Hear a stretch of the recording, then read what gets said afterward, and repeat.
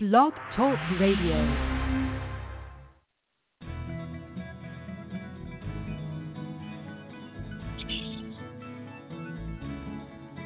Well, hi, everybody, and welcome to The Decades.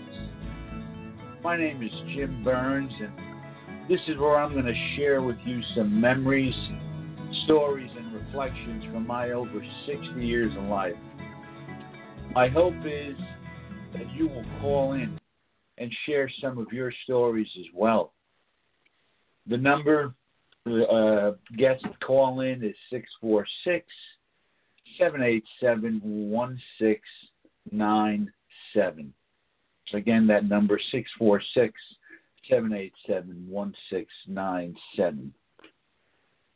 This first story that I'm going to share is called The Tavern.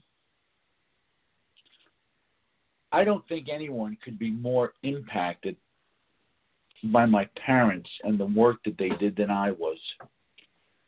My parents were tavern owners in a small town in central New Jersey called Carteret. I didn't understand how popular they were or of the iconic nature of Burns' Tavern until I was much older, and I spoke to people who remembered the place, which is now no longer. My dad was Albert, or Al, and those that were close to him called him Ab. He was 5 feet 6 inches tall, bald, had blue eyes, and was on the surface a good-looking man. If you lived with him, though, and looked close, you could easily be able to recognize his nose that was crooked, his sagging left shoulder from a broken collarbone that he suffered when he was a teenager, and a large scar on his right ear that was the result of one of his elementary school teachers slamming his head into the desk because he was clowning around. He was impeccably dressed, shoes shined, shirts starched, pants creased, and his ties were always beautifully noted with a diamond tie tack that was always sitting perfectly in the middle. Albert was a World War II veteran and bore the emotional and physical scars that come with war. He was drafted in 1942 at the age of 34, which by today's standards is rather old to be fighting a war. He spent 4 years in the Pacific, in New Guinea, and Australia as a mess sergeant, preparing food for large numbers of soldiers every day. He came home in 1946 with malaria and tuberculosis. I was born 9 years after his return in 1955, and as I got older, I always remember him as being very slight, almost sickly, and very health and diet conscious. Now, don't get me wrong. He may have watched his diet, but that didn't stop him from smoking a pack of Luckies a day or from going off on a bender and boozing it up 3 or 4 times a year. When he was drafted, my mother was pregnant, and Burns' Tavern was already established in an area called the Chrome section of Carteret on Hudson Street. My mother, Helen, who ran the tavern while my dad was in the service, was much younger. She was 21 when she married him. He was 33. She was 4 feet 10 inches tall, but she was one of the toughest women I ever met. She was a perfect barmaid and could handle all the rough and tumble problems associated with the tavern business. She had no trouble speaking her mind and telling customers to shut up and refusing service to anyone that she believed had had enough to drink. She also had no trouble engaging in physical battles with my dad when arguments broke out between them. As a boy, I always remember my mom being very pretty, and she was very pretty. She had a great shape, nice legs, olive-covered skin that never seemed to wrinkle. The men in the bar liked her also. Probably a little too much for my dad's liking. When she was alone in the bar, he would usually call downstairs to see who was there. or ask me who the customers were. She was probably responsible for much of the business based upon her looks alone. Albert and Helen forged a life together as the owners of Burns' Tavern. I often wondered as I grew older if they were business partners or husband and wife. They were around each other so much they never seemed to get along. And as a little boy, as kids would want, that's all I ever wanted them to do was get along. And often they didn't. I found solace in the tavern and in the customers and in the lifestyle. I loved the customers. They became my friends. I spent hours talking to them as a young boy and tended bar there when I became 18 years old, and I was still in high school. I loved it. Most kids had their father. I felt like every customer that graced the doors of my parents' bar was another father that I could talk to. Came to realize how the people and events in that tavern shaped my life when my daughters Sarah and Grace were very young. I used to tell them stories about my childhood. My kids loved the stories of the craziness. But most of all, what they loved most of all is what I learned during my 23 years at Burns' Tavern.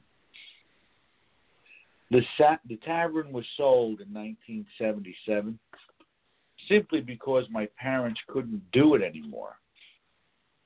Shortly after it was sold, my dad had a massive stroke and passed away. He always wanted me to receive a college degree, and sadly, he wasn't there when I received my diploma. Interestingly enough, when my father bought his first liquor license, it cost him $2 in 1942. The license was sold in 1977 for $25,000. My goodness, $25,000, which is a bargain, even by today's standards. My mom went off to live with my sister Kathy and her husband Hank, and she lived with them until she passed away in 2004 at the age of 84.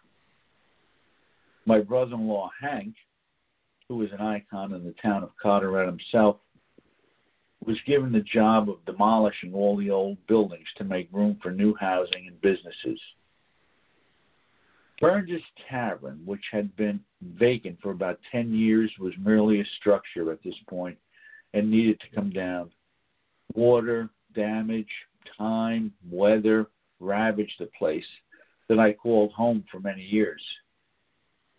I couldn't even get a last look at the inside of the place before the demolition because the building was just too unsafe. I live today at 64 years old and have great memories of the past. The events that occurred in the tavern and the people that I met were unforgettable. My goal was to write a book as a tribute to Burns' Tavern and all the wonderful people who spent unending hours there as customers.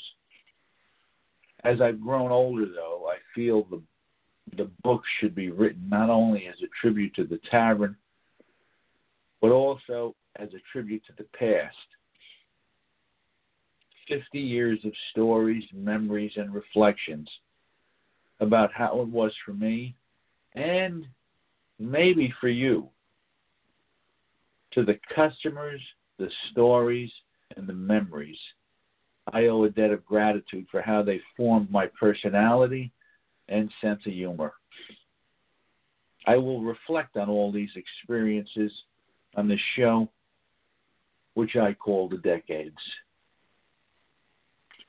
That is my first remembrance and story that I wanted to share with all of you. If you happen to listen to this broadcast. My name is Jim Burns, and I am a retired school administrator.